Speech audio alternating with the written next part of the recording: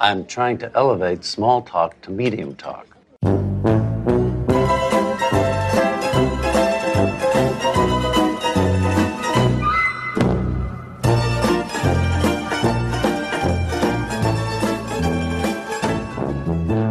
Hi, I'm Alexander Chester, and please don't bring Mrs. Chester into this.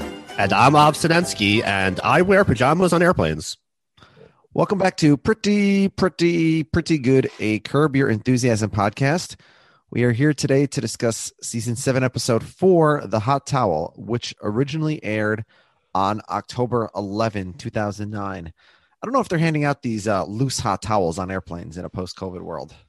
Yeah, I mean, I never took the hot towel. It was never something that interested me on I enjoy the hot towel at the barber, when it gets into the pores very nicely. Okay. I've never been a big proponent of the airplane hot towel. Are you a big hot towel fan? I mean, I'm not. I wouldn't say I'm a big fan, but when they bring it out, I'm certainly not going to turn it down. So I definitely take it. But what my real question about this episode is, like, to me, this is one of the worst named episodes. The hot towel barely plays a role in this episode. So do you have any ideas for a better episode title? Better episode title. Or should we think about that as we go through it, maybe? Yeah, I mean, certainly, I guess, like, something with the caviar could come up. Yeah, if this was a Friends episode, it might be something like the one where Larry hates the sound of a human singing. Right, except he just, like, makes that up because he doesn't really. Well, that's why this is the one where Yeah. All right. So maybe we'll think about that as we go through the episode. Because, the hot towel is a terrible name. And I recalled nothing of it from the title until I started watching. And then, we see the hot towel in the first scene and then it never comes back again. So, well, the hot towel doesn't come back, but that's the precipitating event for him having the hand injury throughout the episode. Sure. But they could have had literally anything be the excuse for that. Right. So, yeah. It could have been called the bandage. Yeah. I mean, they put him on an airplane and they don't explain why he's on an airplane.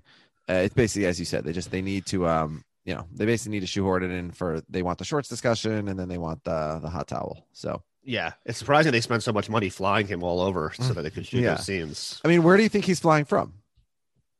Boston. Okay, of course. By the way, we'll get, I guess we can get into it now. We're already talking about hot towels. What's your take on shorts on a plane? So my overall take of plane outfits is wear whatever you want to make yourself the most comfortable, and it's nobody else's business. I'm always, like, shocked when I see, like, people that are, like, wearing, like, sports jackets and, like, formal pants on a plane. I'm like, what are you doing? Like, it's like an airplane. Like, just, like, be comfortable. Wear sweatpants. Wear shorts. Yeah. Well, there's a couple of things. So first of all, if it's like a New York to DC or like some kind of shuttle, something like that, and you're going straight to a meeting, that's possibility number one. And then possibility number two, which I've had, is if you're traveling and you don't want to check a bag and your suit, if you don't want to take like a separate suit bag just for your one suit. So maybe you just wear your one suit because your other clothes you can stuff into your backpack or whatever. Yeah. I mean, I see people all the time that are just wearing like slacks with like a turtleneck and like a sports jacket. That can't be your most comfortable outfit. And I'm like, this is insane behavior. Yeah. But I think more insane is wearing shorts. Like, not for the reason Larry says. It's not an issue of attractiveness to others. It's an issue of like, notwithstanding what the jackass sitting next to Larry says, like, planes are usually pretty cool. Yeah, and I so agree with that. Yeah, you want like it's the same reason that you're not going with like open toe like sandals without socks. Like, you always need socks on a plane because your feet might get cold. And I feel like you always want long pants for the same reason. Yeah, but I almost always take off my shoes as soon as I get on a plane and just wear socks for sure. And I'm usually wearing either like some sort of like sweatpants or pajama pants with like a t-shirt, and then I bring a sweatshirt also, just because like. Well, I assume this is for like a long flight. You're probably not wearing pajamas for like a 2-hour flight, are you? Yeah, I mean, it depends. It depends the time. It depends where we're going. But yeah, I mean, yes, I guess if it's just like a basic 2-hour flight, just wear whatever normal clothes. But if it's like if it's more than 4 hours, then for sure I'm going. And like, not necessarily that because I'm planning to sleep, because I rarely sleep on airplanes because I'm just like not good at it. But you want the option. Yeah, I just want to be cozy. I just want. Yeah, there's like who do I need to impress on this flight? Yeah. But the shorts in the first scene are really just, Chekhov's shorts because they need to get into Larry wearing shorts later in the episode. So right, we need to establish his position on shorts. Yeah. Yeah. So why don't we jump right in?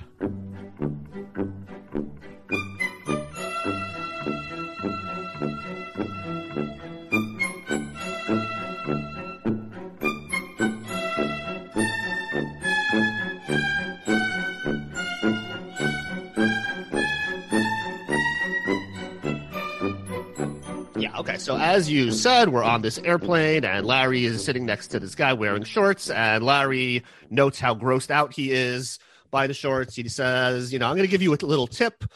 You shouldn't be wearing shorts when you travel. And the guy, he doesn't really see it this way. I always wear shorts when I travel.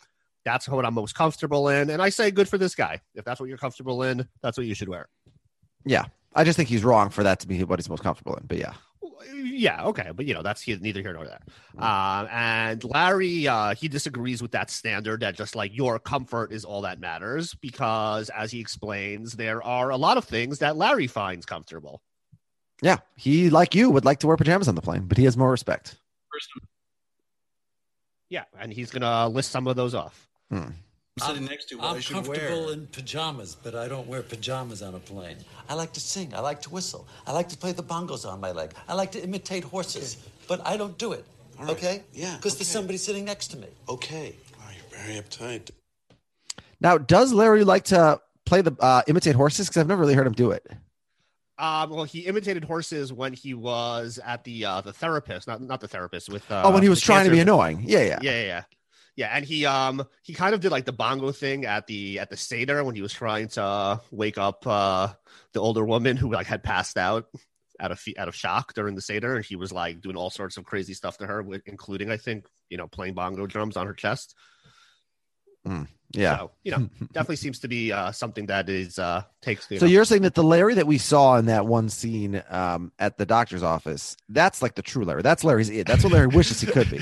He's controlling himself to not be that annoying all the time. Yeah, that's unreserved Larry. Yeah. So he's like, these are all the things I would like to do, but I don't do them, and you shouldn't wear shorts because you have grotesque hairy legs. Yeah. And the stewardess comes over with offering hot towels to people, and she gives one to Larry, and of course it is way too hot and burns his hands. And that's as we said, that's going to be the precipitating event for a lot of the hijinks that will ensue in this episode. I guess so. Yeah. As Larry now needs medical treatment, and he returns to see Dr. Morrison, who we of course recall from Mel's offer back in season 4. And of course, last time they were calling each other pricks. So I'm surprised that this is who Larry goes back to again. Yes, one prick. Yes. And yes, of course, we also know and love him from playing the library cop on Seinfeld. Yes. As well as, many other great performances by Philip Baker Hall over the years. And Larry, he's getting bandaged up, and he bemoans his bad luck, and he wonders, maybe I even have a case. Yes. Always ask your doctor if you should sue someone else for for injury. Doctors love that. Let's hear from Larry. I'll bet you I can sue him. Don't you think? Do I have a case? Tell me. Would you testify for me? Nope. You wouldn't testify? No, I wouldn't. Find that odd and troubling. Yeah, it would be hard to find a doctor who, in good conscience, could recommend a high-value settlement for that burn. Okay. I'll drop it. Forget about it. Now, what if you're a hand model? Well, if you're a hand model, especially if you found your what's it called, identical hand twin somewhere. Yeah. A way to monetize that. Yeah. I mean, if you're a hand model, that's a different story. If you're Larry David, I think it's probably just going to get better in a week or so. Yeah, Larry could have any woman he wants, but none can appeal to him like his right hand. Yeah, we'll see. Now that he is he's back working, the women are looking for Larry left and right. Everyone wants the little piece of Larry.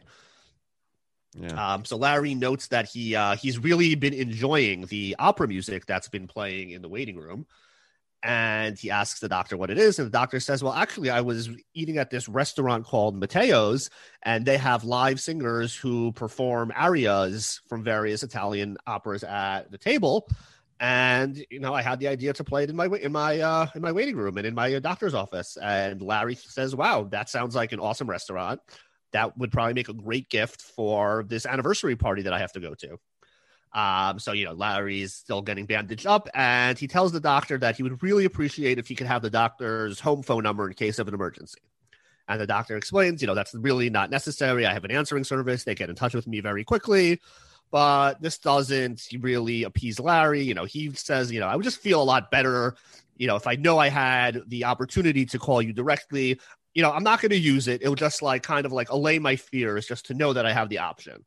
And the doctor, for some reason, agrees to this. I mean, he says that the reason is that, like, I'm just trying to, like, end this conversation and get you out of here. It makes no sense. Yeah. But, like, he could also just end the conversation and get him out of here by just saying, like, no, like, I'm not giving you my home phone number. Like, that's just not something that's done. But yeah, Larry persists, and he gets his way. So he exits the office and he bumps into Mary Jane Porter, who we learn is an old flame of his. Sherry Stringfield plays Mary Jane. Of course, she appeared on ER for a number of years, even won a few Emmy nominations. And we find out that they had dated about 15 years ago before he was married to Cheryl. And, he's there joking around. He tries to get her to admit that she regrets breaking up with him. And she's like, you know what? Why don't we catch up? Maybe we can go out tonight. But, he says that he has Ted and Mary's anniversary party, which it turns out her friend Christian Slater is also going to be going to. And she suggests, why don't you say hi to him for me? And he's like, nah, maybe I'll see him. But, I'm not going to acknowledge this. So they agree to make plans for the following evening. So it's later that night, and we head over to the party at Ted and Mary's house, and it looks to be a very lovely party.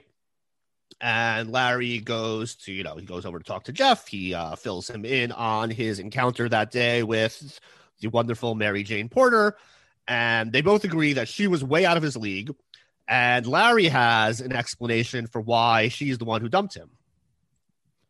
Yeah, but here's the question. Why would, I don't understand. And I mean, we just have to get into this in general. Like, it's not clear to me, why is Mary Jane so out of his league? Like, what's her job? Like, what's her appeal? Like, this is a guy who's dating freaking Xena Warrior Princess or whatever. Whereas I don't know. I need more explanation here, but why was Mary? Now they say, well, and by the way, I love how Jeff drops a big bowl. He says she's a big bowl of out of your league. So they were dating 15 years ago, Larry says. So that's around 1994, let's say, right? In 1994, so he didn't have hundreds of millions of dollars, but he was certainly very wealthy and the famous showrunner of the #1 sitcom on TV. So was Mary Jane so out of his league in 1994? I find that very hard to believe. I don't know. I guess, you can just think of it more of pre-Seinfeld days, that it's certainly easy to understand. And she's very attractive and he's very much not. He doesn't have the Seinfeld money quite yet. I don't know how rich he necessarily was, if it's season 3 or 4 of Seinfeld at that point. Yeah, but I need to know more about Mary Jane, why she's very clearly out of his league. Yeah. When Larry says to her, when they meet and Larry says, that she should admit she made a mistake, I would say she probably should. At least you got to do what Cheryl does, put a ring on it, then get divorced, and then you get some of that sweet syndication money. Yeah, I mean, and we meet her current boyfriend at the end, and he doesn't seem to be particularly exciting. Yeah. So I don't know what the story is, but yeah, let's hear from Larry a little bit more of the explanation. Yeah. Really? I was so desperate. She could sense the insecurity. They pick up on it Instantly. I'm seeing her tomorrow night. Really? Yeah, she asked me. Maybe she's got the desperation this time. Hopefully. It's a lot easier to work with their desperation than mine. Huh? Their desperation certainly easier to work with because you could exploit that, you could do all sorts of great stuff with it. Your own desperation is just going to be a huge red flag to any potential pursuees. Yeah. Okay, so what Larry is most curious about is whether or not they can just pick off sexually from where they last left off, or do they need to kind of go back to square one? Yeah. And Jeff thinks that even though it's been 15 years, everything that's happened in the past counts, and you pick off right where they left off. Yeah, I agree with Jeff here. I think so. I mean, I guess if, to the extent that if they were into doing maybe some kinky stuff that isn't necessarily run of the mill, you may want to double check that person is still into that sort of stuff. Well, I think also you ask. I actually remember I had a conversation with a girl asking is always the right way to go. Yeah. Where you ask. You say, hey, last time we were together, we were doing this, this, or this. So I think we just pick up right there, and then you see what she says. Yeah, I mean, presumably, these people now, at their age, are not going to be we should only be second base above the sweater. It's more a conversation between between Larry and Mary Jane than Larry and Jeff. But yeah, but it's I don't think Mary Jane Porter is saving herself at this point for. So I think that you're you should ask, you should feel free to assume that probably if you're going to have a sexual encounter, it's going to be of the truly sexual nature. So Larry's concern is that because of his injured hand, he's going to be in big trouble when it comes to unhooking the bra, should the circumstance arise, because he's normally a lefty unhooker, and he's going to have to go right now. Yeah, and this, of course, we discussed on Seinfeld before. Yeah, straight out of a Seinfeld plot line. And speaking of Seinfeld, they pivot to the Seinfeld reunion, where Larry is still hoping that they're going to be able to figure out a way to get Cheryl into the cast, even though they still now have this whole Meg Ryan fiasco to deal with. But in the meantime, as that sort of stuff sorts itself out, he's going to have some fun with Mary Jane Porter. So Larry goes...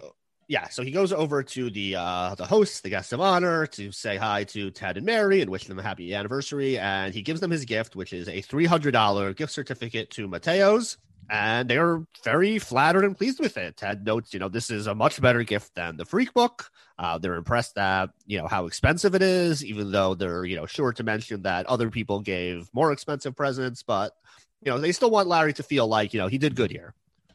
Yeah, I'm surprised they're like, so surprised by his gift. Like, okay, it's better than the Freak Book, but it's like not that big of a deal. Yeah, I mean, it's like, and it takes like very little legwork. Like, this is not like you didn't have to like memorize a song or anything. He just like went into a restaurant and said, I want to get a gift certificate. Here's a check. It's not a lot of heavy lifting to. I mean, Mateo's. I do love how in Curb, like every episode, there's another restaurant that's like the in restaurant where you're going to run into everybody and then it never shows up again. Yeah, is Mateo's? Do you think it's run by one of the greatest survivors ever, Mateo von Erdfelde? Yes, it is run by him. Yeah, he's the only other Mateo I know. So, Ruben Mateo was a baseball player. No, I don't remember him. And there's a Matteo Bocelli, who's a singer. Okay, fine. There's other Mateos. Yeah. So they, they're looking to break up the conversation. They say, we kind of need to go mingle with the rest of the guests, and that leaves Larry to kind of monologue to himself in our next clip that we'll jump in for. Thank you. I got to catch up. Of course, the host has to circulate. Yeah. Hey, you circulate too, Larry. Well, I know. A lot of nice you're women the big here. stars, the hosts of the party. Everybody wants to talk to the hosts. Of course, I understand. Oh, I'm the host. Hello, I'm the host of the party. Yeah. Well, what does he do that for? Very unclear. Yeah. There's he has a few of these in this episode.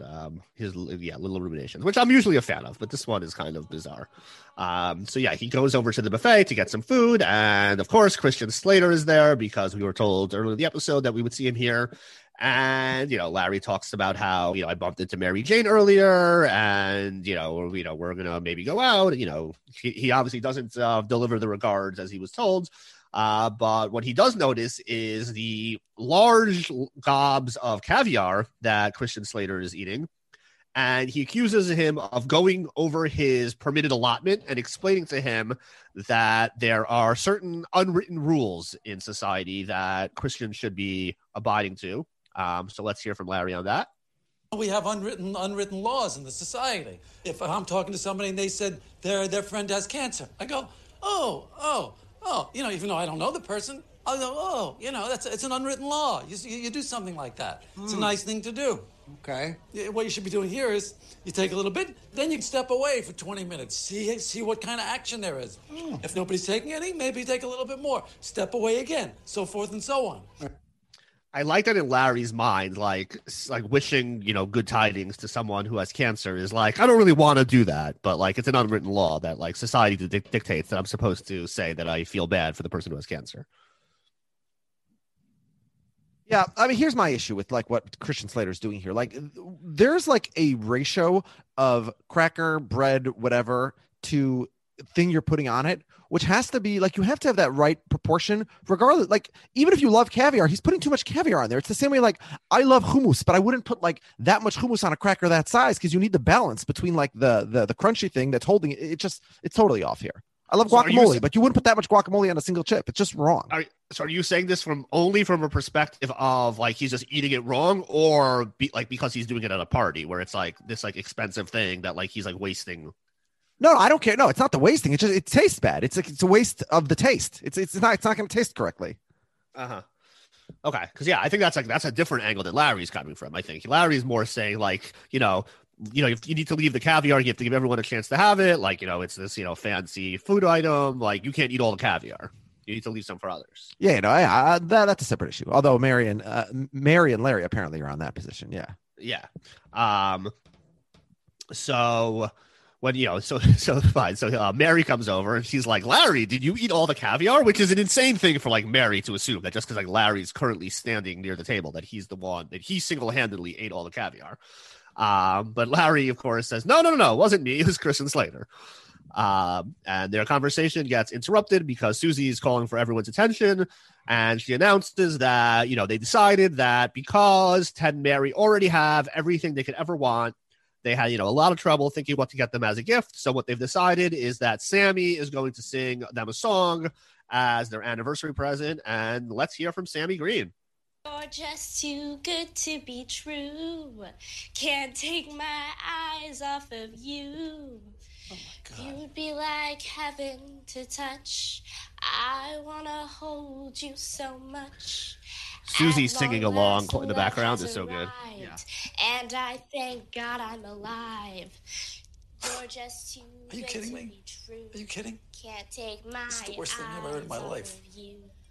I love you, right, baby. Okay. Right, and if it's yeah, so Larry claps her off, bringing the performance to a premature ending, which he had done as well at the Groats Foundation ceremony, right?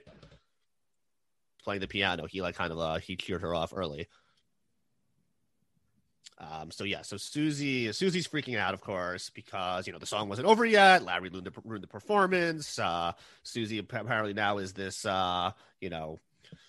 stage mom who's like preparing her young daughter for a life on Broadway. I mean, I do have to say, like singing Larry in front of. Can you not hear me? Hello? Yeah, I hear you. Oh, okay. Sorry. I do have to say, like singing in front of a room full of adults with like many celebrities, the way Sammy does, it's pretty impressive that she does that. I mean, she's awful, of course, but to have the confidence to do it is pretty. Yeah, good. She sings very poor. She has the confidence, but she does not have the skill. Yeah, but she's very, very bad. Susie mouthing along the words, I was dying. Yeah, that's the highlight of the clip. But I mean, so you brought up the Groats thing. Like, so here's the thing, like it's not a Groats situation. Like she's not suffering. So why is Larry interrupting her? Because he doesn't like it, basically. Like the Groats. Yeah, I mean, I think he thinks he's like as a favor, basically. Well, I think he thinks he's doing a favor for everyone at the party to like end this horrific performance. But yeah, really, he should just like wait another 30 seconds and not ruin the party. So Larry escapes outside, and Christian later confronts him about the fact that he had ratted him out to Mary about the caviar. But Larry, he tries to defend himself as like, I didn't like rat you out. She accused me, and I just told her what happened. It is very strange. I find it hard to believe that Mary Steenburgen would have confronted Christian Slater about the caviar. That's an LD thing to do. That's not a Mary Steenburgen thing to do. Yeah, and specifically say that like she knows because like Larry told her. Yeah. Very odd. So we head to the next day, and Larry's just walking the streets. Some lady tells him to smile, and he tries to call Jeff. Did you hear what he calls Dr. Morrison when he picks up the phone? He thought he was calling Jeff. What does he call him? What do you mean? He calls him Fat Boy. When he picks up the phone, he says Fat Boy. Yeah, because he thinks by the way, what's it with this woman telling a male stranger on the street to smile? That's like a reversal of the trope, right?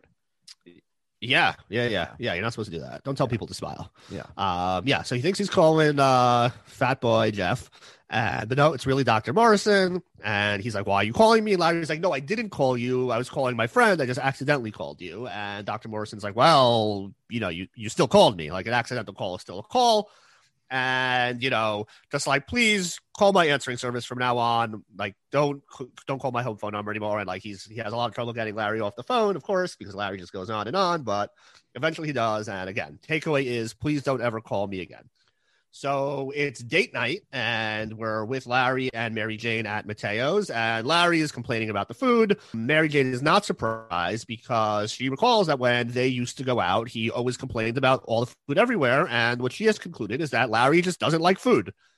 And Larry wants to clarify a little bit. He says, it's not that I don't like food, it's that I didn't like your food because you were the worst cook in the world. And she says, actually, it's you who's not a good eater as opposed to me being a bad cook. And Larry, he starts to laugh this off a bit, but before he proceeds further, he thinks better of it. And let's hear our next clip. Anyway, I better shut up because I'm planning on a big move later, and I think I might hurt my chances if I keep criticizing your food. You're right. Yeah. Big move. Yeah, Is that what this is? Exactly. Big storm I'm warning? like Babe Ruth calling the shot. So he, all of a sudden, Mary Jane spots Ted and Mary and Jeff and Susie on the other side of the restaurant. And Larry goes over to speak to them. And he says that he thinks it's odd that they chose to take the Greens out to dinner using the gift certificate that he has given them, that really they should have taken him, that would have been a nice gesture to thank him for the gift, is to take him along. And Mary is like, well, that would be even stranger to feel like now we're taking you with your gift. It's like you gave a gift to yourself. So you have beef with me now? And Larry was beef with you. I got a beef with him. Side beef is great. Do you have any side beef alongside larger beefs with anyone? I have to think about how I rank my beefs. Like which portion of the beef is it? Is it from the side? Is it from the front? That's a good question. Yeah, I like the idea of a side beef. So Ted's like, you know what, Larry, how about no gifts from you from now on? Larry then, he starts dumping on Susie, saying, well, at least I gave you a gift instead of just like having my kid sing you some stupid song. And this makes Susie even angry, of course, predictably. She still wants to know why you cut the song short since Sammy wasn't done singing yet. And so what Larry realizes that like he has to make up an excuse for why he did it. And he says, it had nothing to do with Sammy. I've just, always hated the sound of the human voice singing ever since my father used to sing around the house when I was a kid. Which seems like the type of thing that probably would have come up in the many years of friendship that he's shared with the Greens before now, but of course it hasn't. It doesn't really seem like they believe him. So to prove it, when the waiter starts singing one of the arias, as had been promised is what goes on in this restaurant, he heads over and he does the same move where he starts clapping the waiter off and gets him to end the song prematurely. And, shall you see it? This is my policy. And neither Sammy nor this waiter are above the policy. Yeah, I mean, the question that they could have asked them is, if you hate the sound of the human voice, so why are you at this restaurant where that's the whole appeal? Yeah, that's a good point. Yeah. Yeah, you shouldn't go to a restaurant that specifically has waiters sing during your dinner. Yeah. But, I mean, what is just to go back a second, like, do you think, here's the thing. I think Larry's right that if they were going to invite someone, then they probably should have invited LD, right? Like, if I give you, like, tickets to a game, 4 tickets, it's sort of, I think it's nice for you to, but I assume the default was they were going to go by themselves. Like $300 for a couple of, for a fancy restaurant where I assume they're getting like a bottle of wine and fancy schmancy stuff, like that's not even necessarily enough. I wouldn't even assume that was enough for 4 people necessarily. I don't know. Yeah, let's see if Mateo's is a real restaurant. We can pull up the menu. I was actually talking to somebody in another chat about this. I've never like me and my wife at a restaurant, our bill has never, I'm trying to think the most expensive restaurant we ever went to. There's no way we've ever gone above $150. But also partly that's because like we're a little more financially conscious than I think like Ted Danson would be at a restaurant. Like we're not getting a bottle of wine because, maybe we'll get a glass, but we're not going to spend like $120 on a bottle of wine. But like Ted Danson easily would, right? I would think, yeah. I mean, $300 doesn't go a ton. It's certainly not at a enough fancy for 4 restaurant people for Ted Danson and his wife. Yeah, I think $300 the default is for 2 people. Yeah, I think you're right. Now I guess the issue is like Larry as a single person isn't like necessarily like going to be like the top choice for like a couple to go out with. Generally, like couples like to go out with other couples. So, maybe if it was Larry and Cheryl, still it would have been a different story, especially because Ted would probably want to go with Cheryl. So then the Davids would have gotten the invite. Let's see. I'm looking at the menu for this place. It actually doesn't seem that expensive. Most of the dishes are in like the $25 to $40 range. So 4 people could go there, I guess. Well, okay, but it's $40 for a main course, and then you get a couple of appetizers, you get a bottle of wine. You get dessert, I'm not saying that you couldn't spend $300. What I'm saying is, I think like when you're like a rich famous celebrity and you receive a $300 gift certificate to a fancy restaurant, I assume the default is this is for like the couple, not for 4 people. Yeah, I agree. I don't know. Yeah. So we're back at Mary Jane's apartment for the after party, and she and Larry are making out on the couch, and Larry's having a really hard time unhooking the bra with his right hand. So he asks if they can switch sides, and she's very accommodating, but he's still struggling, even from the correct side. She offers him some pie that she made when suddenly the phone rings, and it turns out to be her boyfriend on the other side of the line. And as she's talking to the boyfriend and like reassuring him that everything's okay, Larry just starts retching from eating the pie, which turns out Mary Jane has not improved her cooking skills over the years. And she hangs up and tells him he's heading over here. You better get out of here as soon as possible because my boyfriend's coming. So yeah, so it's now, I guess, the next day or the day after, and we're back at the doctor's office. And Larry's main concern is that Mateo's was terrible. The food was horrible. I can't believe that you recommended that. I'm really sorry about the accidental call the other day, but I just want to let you know you have a beautiful home. The doctor's like, how do you know what my home looks like? And he's like, well, your assistant gave me all of your information, including your address. Yeah. And you actually live right in my area. And like, I know your house. Like, I've seen it before and it's a really nice house. So like, good for you. And the doctor is very, uncomfortable with this, but Larry's like, I really think there should be more openness between doctors and patients. This is like, there's too much confidentiality in the doctor-patient relationship, and that should really change. Yeah. And then don't they get into a whole fight about the ossobuco? That's a dish that he got that he's saying was terrible. Yeah. What is ossobuco exactly? It's a type of meat. Okay, that's so. But so Larry got the ossobuco because it's bad. He also went to a restaurant with singing, which he claims he doesn't like. The whole date doesn't make any sense. It's veal. Okay, veal. Why was Mary Jane, by the way, if she has a boyfriend, going out on a public date in a restaurant with a celebrity? Yeah, Mary Jane's game plan here is not really fleshed out very well. Yeah. I guess, she just had an opportunity to reconnect with somebody that I guess she still had unfinished business with, and she wanted to see where it would go. But yeah, she probably should have been a little bit more discreet. Yeah. They're running into people they know. Like, it's going to get back to her boyfriend, obviously. So the doctor returns to the business at hand, literally, and he says, we have two options with how to deal with this hand. Either we can bandage it or we cannot bandage it. My preference would be to leave it open. It'll probably heal a little bit better. But Larry says, you gave me a terrible recommendation about the restaurant, so I'm not really sure I trust your opinion anymore. So I'm going to choose to have it wrapped up. And the doctor says, well, those are not remotely the same in any way. But, to each their own. And, he goes along with Larry's plan.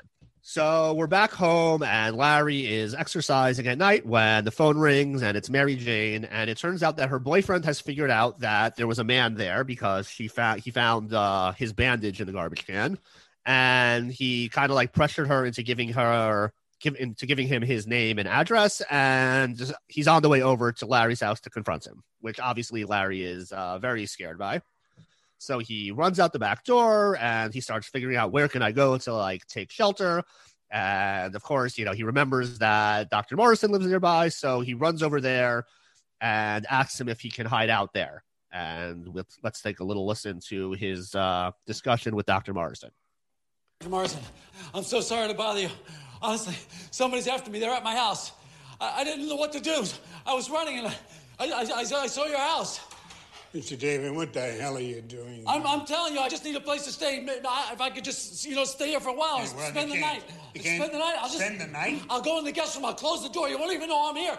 I'm sitting here having a nice, quiet night with my wife.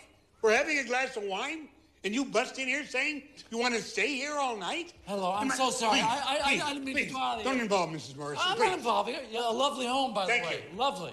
I love that print. And I think it's a little provocative coming in here like this in front of my wife. With no pants on? You should go home and get ran out. I ran out of the house. I give you my phone number. You call me. You drive by my house. Now you're in my house? How about if I just hang out here? I'll sit on the steps. What, all night?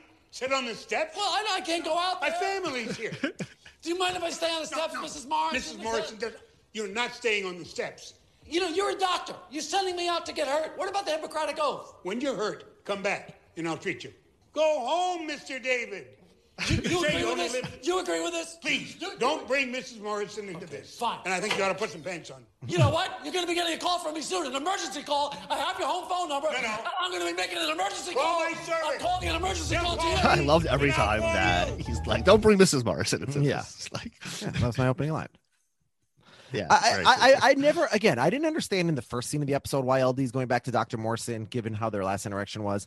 I don't understand why he comes back to him again when he openly says he doesn't like Dr. Morrison's medical recommendation. He's already decided beforehand that Dr. Morrison gave him a bad recommendation regarding the ossobuco in the restaurant. So why does he keep going back to Dr. Morrison? I don't really understand. Well, here it's just because he needs a place to go so he doesn't get his ass kicked. No, I'm talking about why he went to his office the 2 times. Yeah. Oh, okay. Yeah. Yeah. But I also, why is Larry's reaction when someone is coming to get him to leave his house? Why not stay indoors and keep the doors locked? Yeah. Plus the castle doctrine, he could shoot that guy. Yeah. I do love in this scene, though. There's like this excitement as Larry goes door to door, like knocking. Like we sort of wait for each door to open to find out who's going to be on the other side because we don't really know who it is. Yeah. So So next, of course, he's going to head over to Ted and Mary's place, which shouldn't really be walking distance because if you recall from the Freak book, which is referenced, that the whole plan there was Cheryl had made a special point to hire a limo driver, who of course led to all sorts of problems because they wanted to be able to drink and go to the party at Ted and Mary's house. But if Ted and Mary's house is like around the corner, obviously that's not really necessary. But I guess somebody moved in the interim since the Freak book. So he heads over to Ted's house, and Ted opens, and he like Dr. Morrison, he wants to share a piece of his mind with Larry, as we will hear. You really disappointed me last night. That sweet guy trying to sing his song, you absolutely destroyed his confidence. You know that? He can't sing anymore because of you. Well, I'll talk to him. Talk to him. I will. Yeah, I will build talk up his to him. confidence I will. after that. I actually will. You are a selfish motherfucker. I'm selfish you motherfucker. are. I buy you a fantastic gift, and you take Jeff Green. That's $150. I didn't have my daughter sing some bullshit song and not even able to carry a tune. tune. Buy yourself some fucking pants, will you? I love the focus on the pants, though. It's like, it's okay to wear shorts. Like, no one would say this. Provocative, apparently. Yeah, I mean, people wear shorts. It's okay. Yeah. It's like they're treating him as if he's like walking around naked. They're like, go put on some pants. Yeah. Like, he's wearing shorts. Like shorts, like they go to your, a little bit of your knees. Like, they're fine. I mean, he could have been wearing. I have a pair of shorts that my wife banned me from wearing in the house, like around other people. So, I mean, there could be shorts like that, but yeah, I'm not really sure if these are those kinds of shorts. Yeah, these seem like perfectly fine shorts. Yeah. So Larry continues roaming around the neighborhood. Eventually, he finds sanctuary at Jeff and Susie's house. They're happy to have him stay there.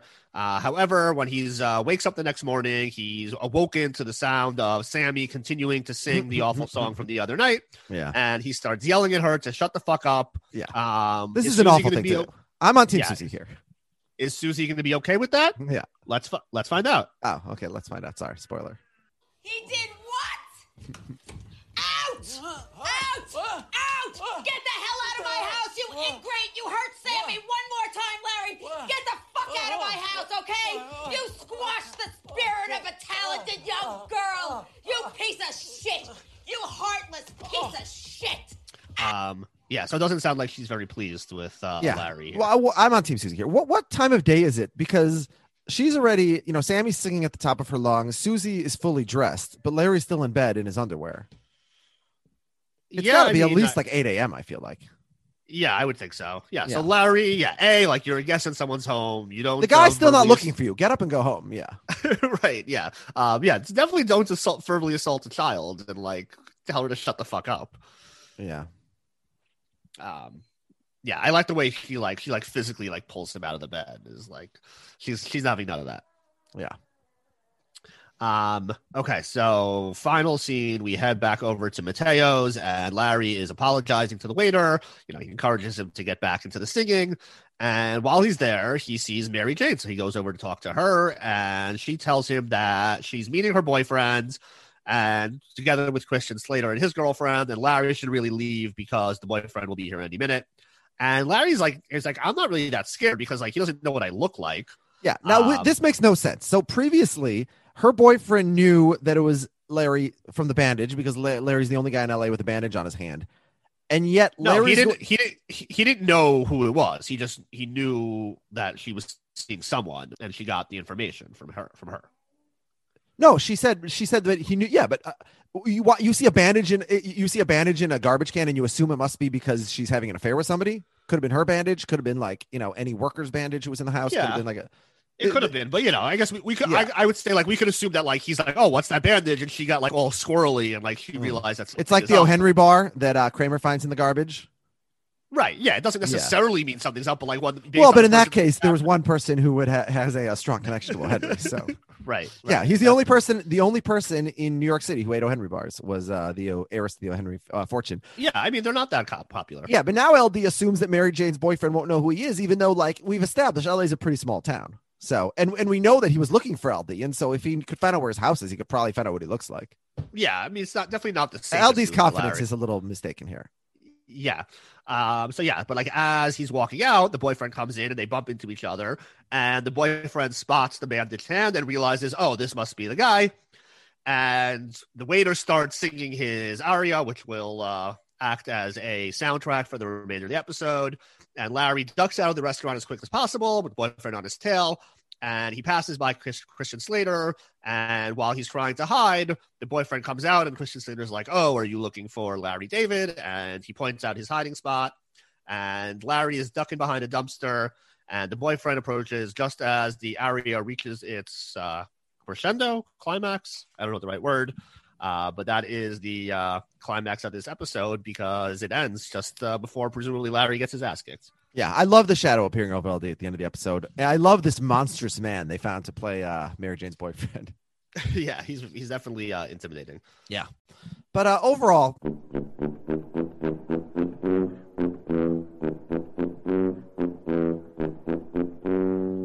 I think a somewhat uneven episode. How would you rate this episode off? Yeah, I agree with you. It's definitely below average. I think it definitely had some laughs, but when we talk about the intersecting storylines and the stuff, like I think as you pointed out right at the top, like it's just very shoehorned. Like basically everything is put into that first scene with both the hot towel and the shorts that will, kind of come up throughout the episode. And it's like, why is it even there to begin with? It doesn't really work so well organically. So I will give this episode a pretty good 2.5 pretties out of 5. So a notch below average. Yeah, I'm a notch below that. I think it's just not a lot makes sense about this episode. Who is Mary Jane? Why she went on a date with Larry if she has a boyfriend? We don't get anything from Seinfeld. We don't get anything from Leon. So like sort of the two big storylines are completely missing. You think that if some guy was coming to beat up Larry David, like the presence of Leon in his house might help him. But again, no Leon whatsoever. Here's what's interesting. So the Ringer ranks this as a bottom 10 episode of Curb. I think that's going a little bit too far. But here's something crazy. One of the rankings in my cumulative ranking is this guy on IMDb who ranks this as the number 1 episode of Curb ever. What? How's that possible? Can we get in touch with him? No, I had him on as a guest. Yeah, we should have had him for this episode, like his favorite episode ever of Curb. I will note, by the way, this guy's number 2 and number 5 episodes are coming up in the next couple weeks. So I guess this guy just loves like the middle of season 7 of Curb, even the Seinfeld list episodes. So yeah, I don't know what that guy's talking about. I'll say this episode is pretty good. So I'll say 2 pretties. I have it ranked number 54 out of the 64 episodes we've seen so far. Yeah. Okay.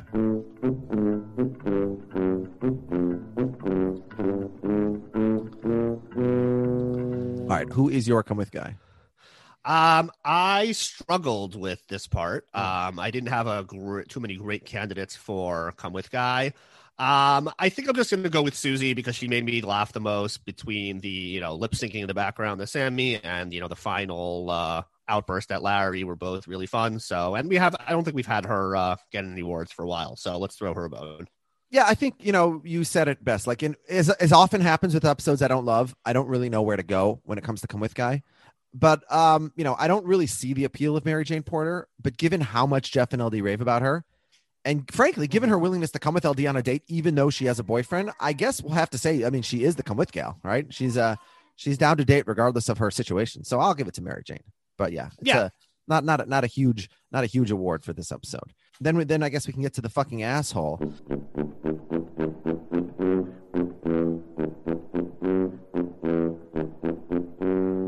For this one, look, Mary Jane, she commits some light cheating, but all she really does is make out, which I would say, frankly, is something Jeff does worse quite regularly. I'm going to say in a rarity, I'm going to go with LD here. The way he yells at Sammy to shut the fuck up it's really dumb. It's worse than anything anyone else does in this episode.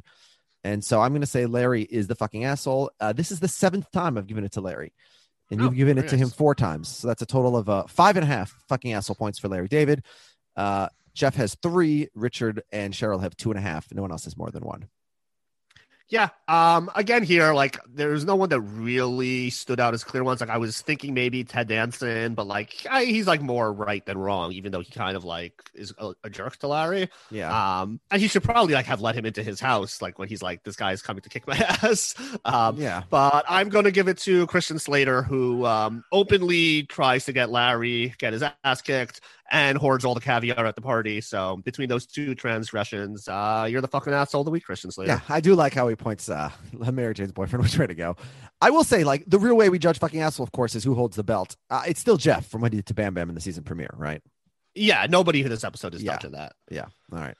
Yeah, so our big celebrity cameo, of course, is Christian Slater.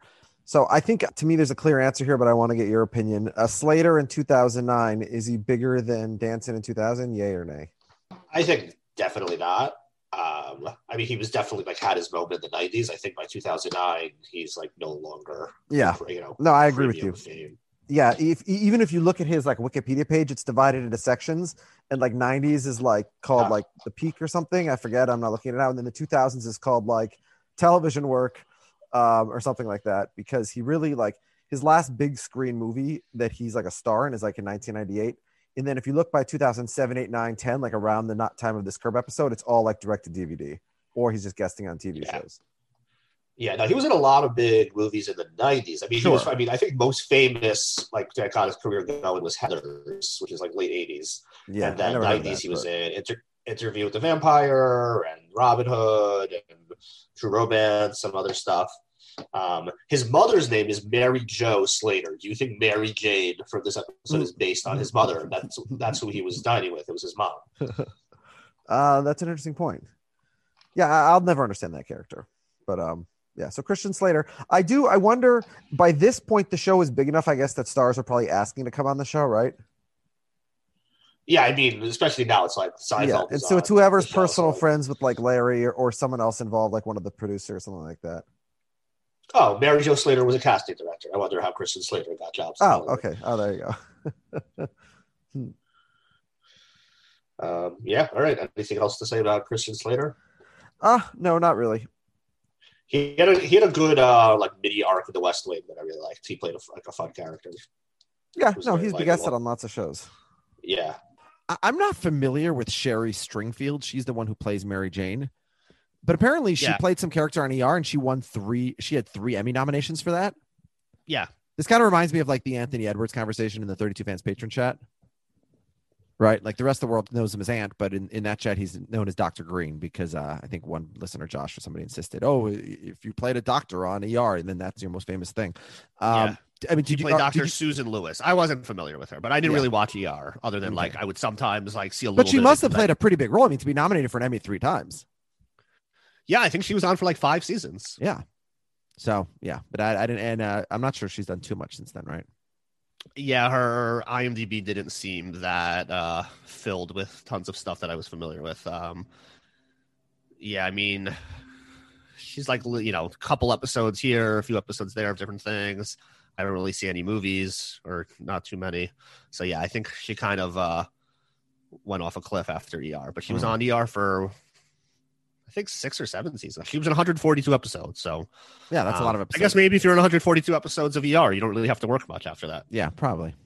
All right. Is it time for us to go to the postman? It is. Postman! Postman, come here! Tell the neighborhood! First up this week is the great Jim Crumbly, who says this episode was fine, a little filler to whet our appetite for more reunion shenanigans, 3 pretties. He gives the come with guy to Dr. Morrison, who is always a steed stealer. His patience with Larry in the episode is commendable.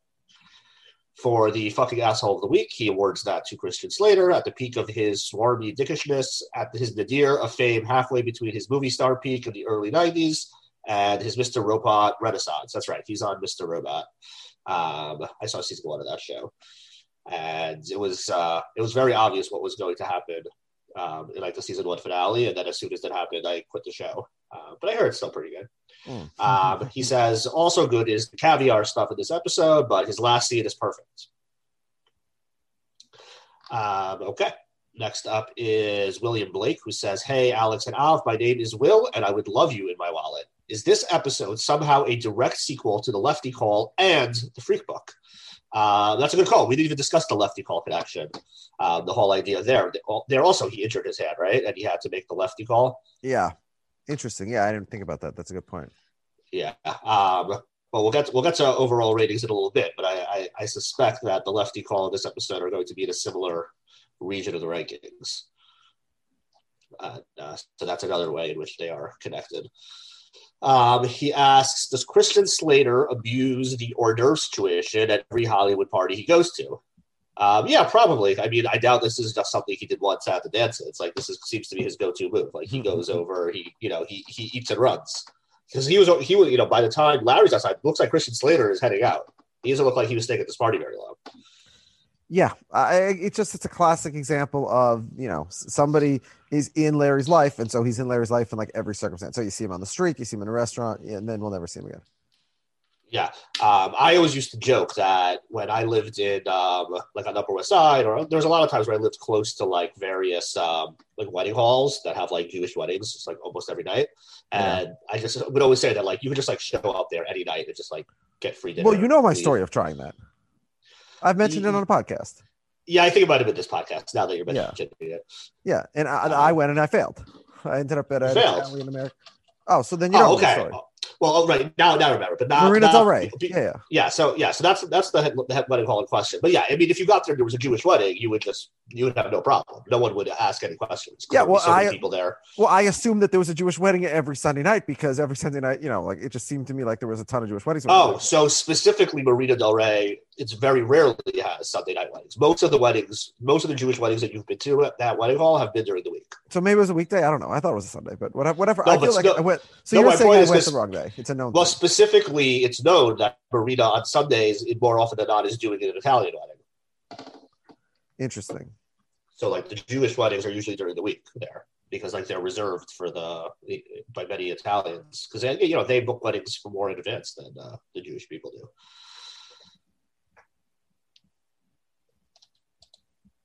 I don't know if that's the reason, but yeah, that was like a known thing.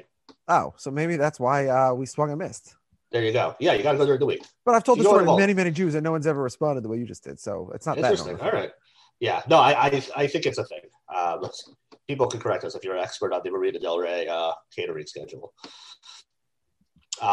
Will continues. He asks, "Is Susie a secret stage mother?" Yeah, I think not so secret anymore. I think that we know that she has. She has big sights ahead for Sammy. He says, I'm left with many questions and no answers.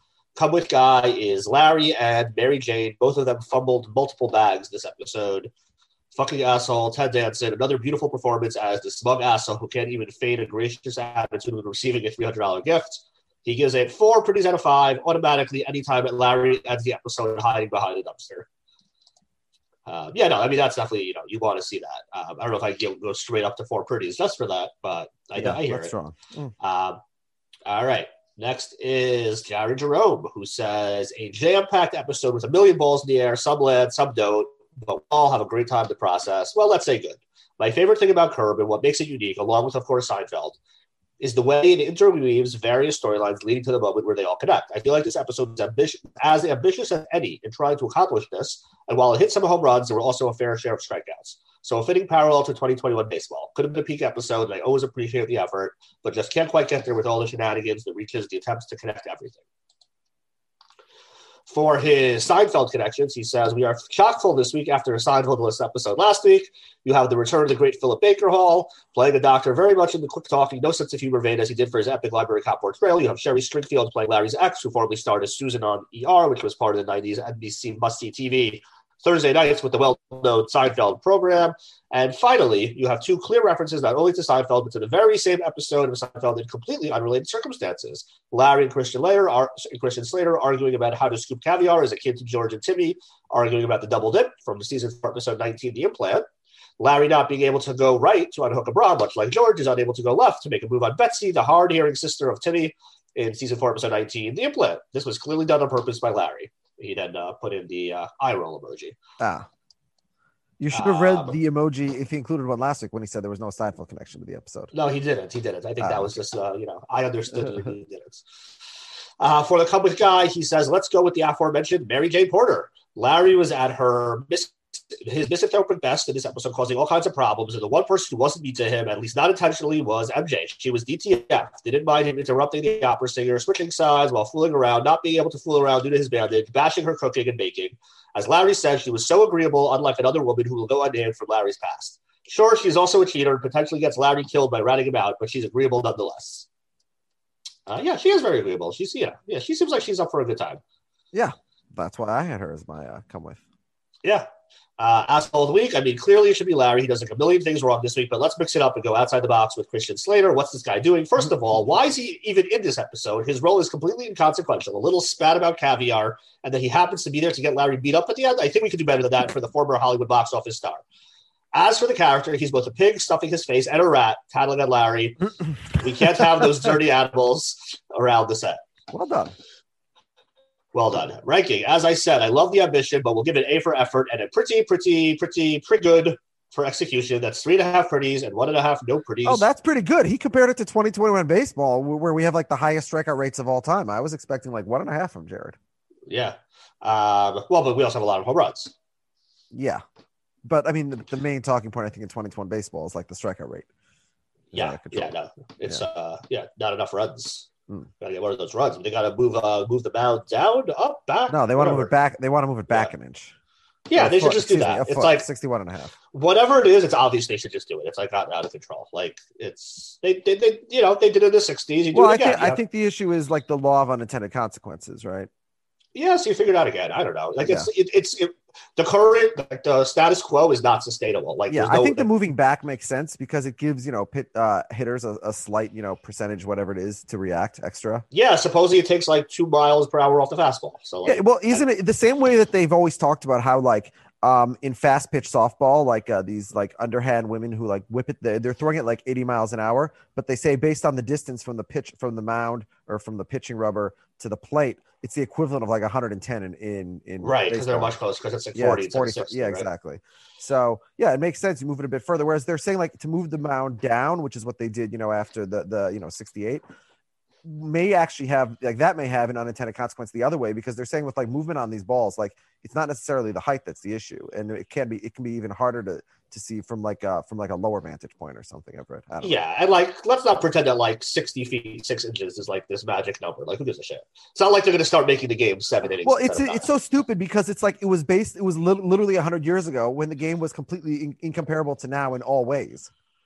And we sort of have this mythological way that we look at these things in football also. Like, why is a touchdown 6 points and a field goal 3 points? Well, they experimented in a field goal. It was 5 points and 4 points, and a touchdown was 4 points and 5 points and 6 points. And then they ended up on these numbers, but they ended up on these numbers so long ago. The game has changed so much more dramatically between then and now than it had between the beginning of the game and when they settled on 3 and 6 in the first place.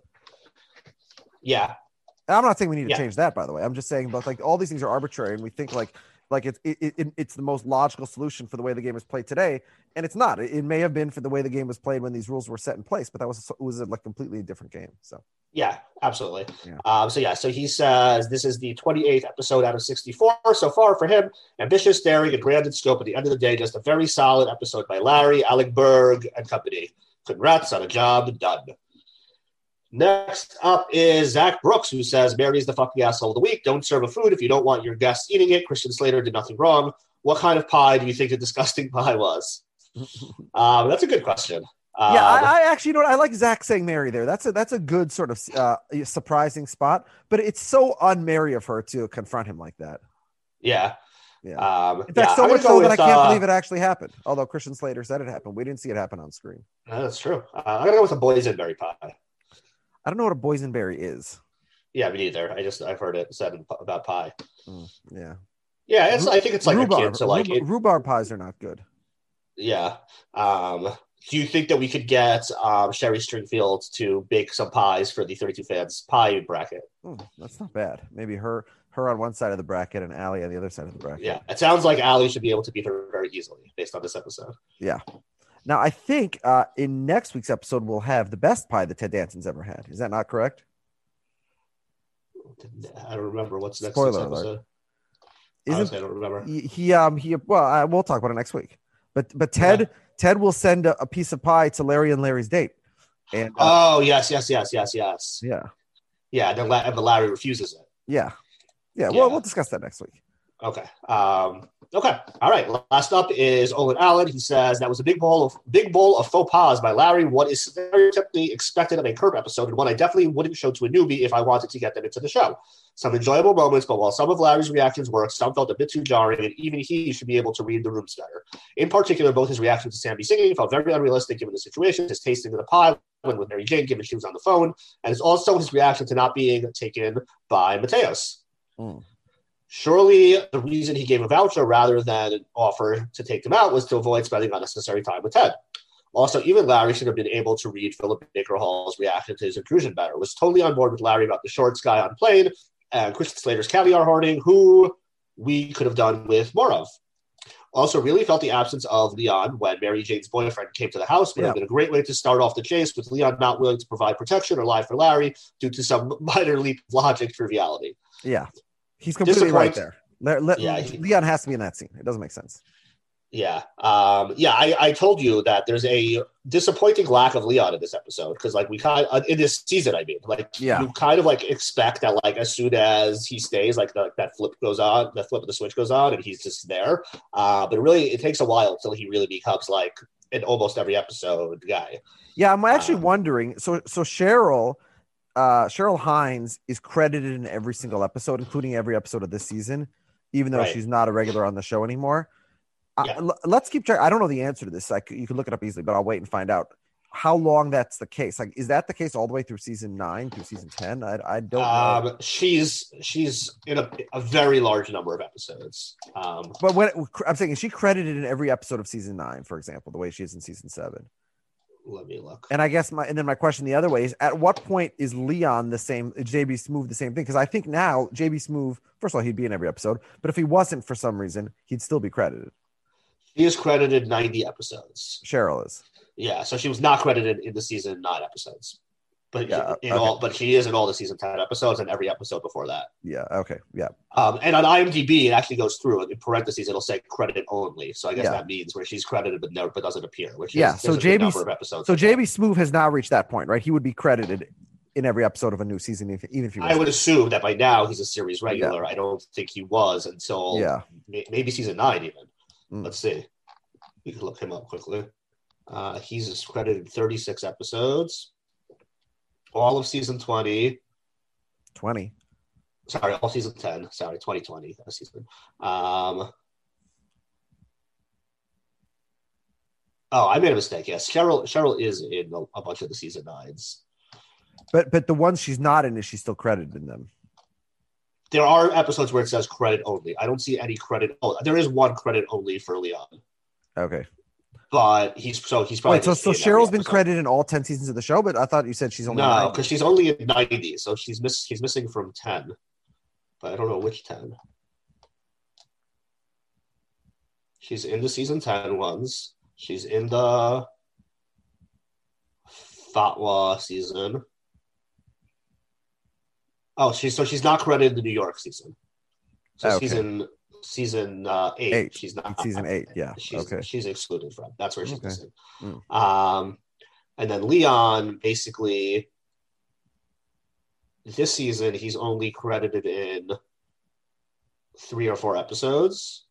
And then after the season, even next season, he's only credited like 5 or 6. And then it looks like after seasons 9 and 10, it looks like he's credited in every episode. Oh, okay, fine. So season 9 is when he becomes, a regular.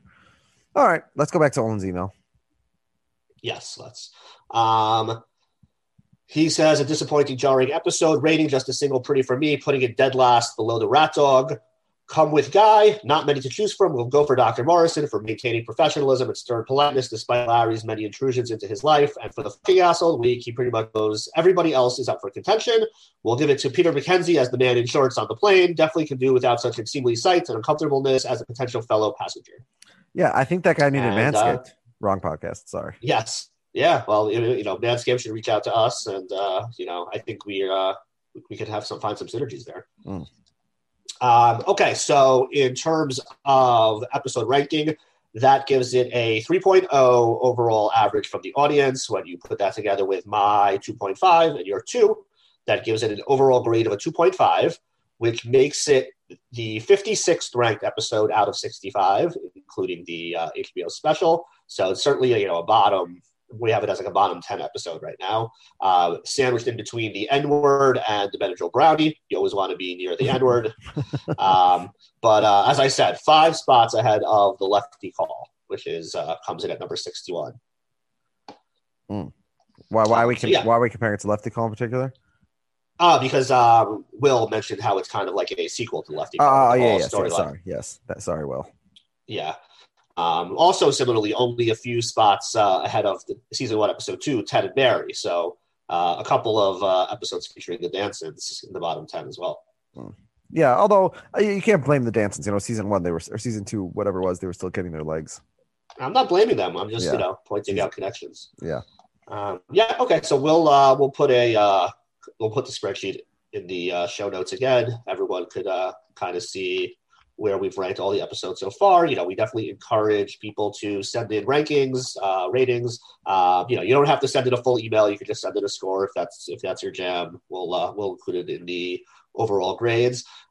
We did get one additional Apple Podcast rating, and that came from Brad 1223, who wrote, "Let me keep this succinct. It's brilliant."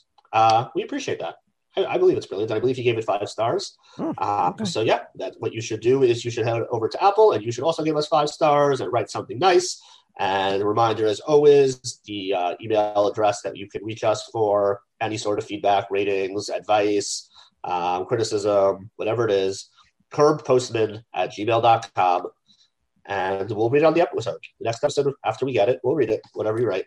Next week, we have Denise handicapped. Larry will set up a date with a fellow classical music lover named Denise, who it turns out is disabled, and hijinks will ensue.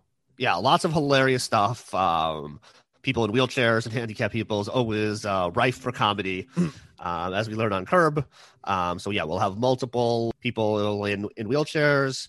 We'll have a married couple with an adopted baby that Larry will make insensitive remarks regarding. So yeah, lots of good stuff. Good? Or would you go as far as to say? Pretty.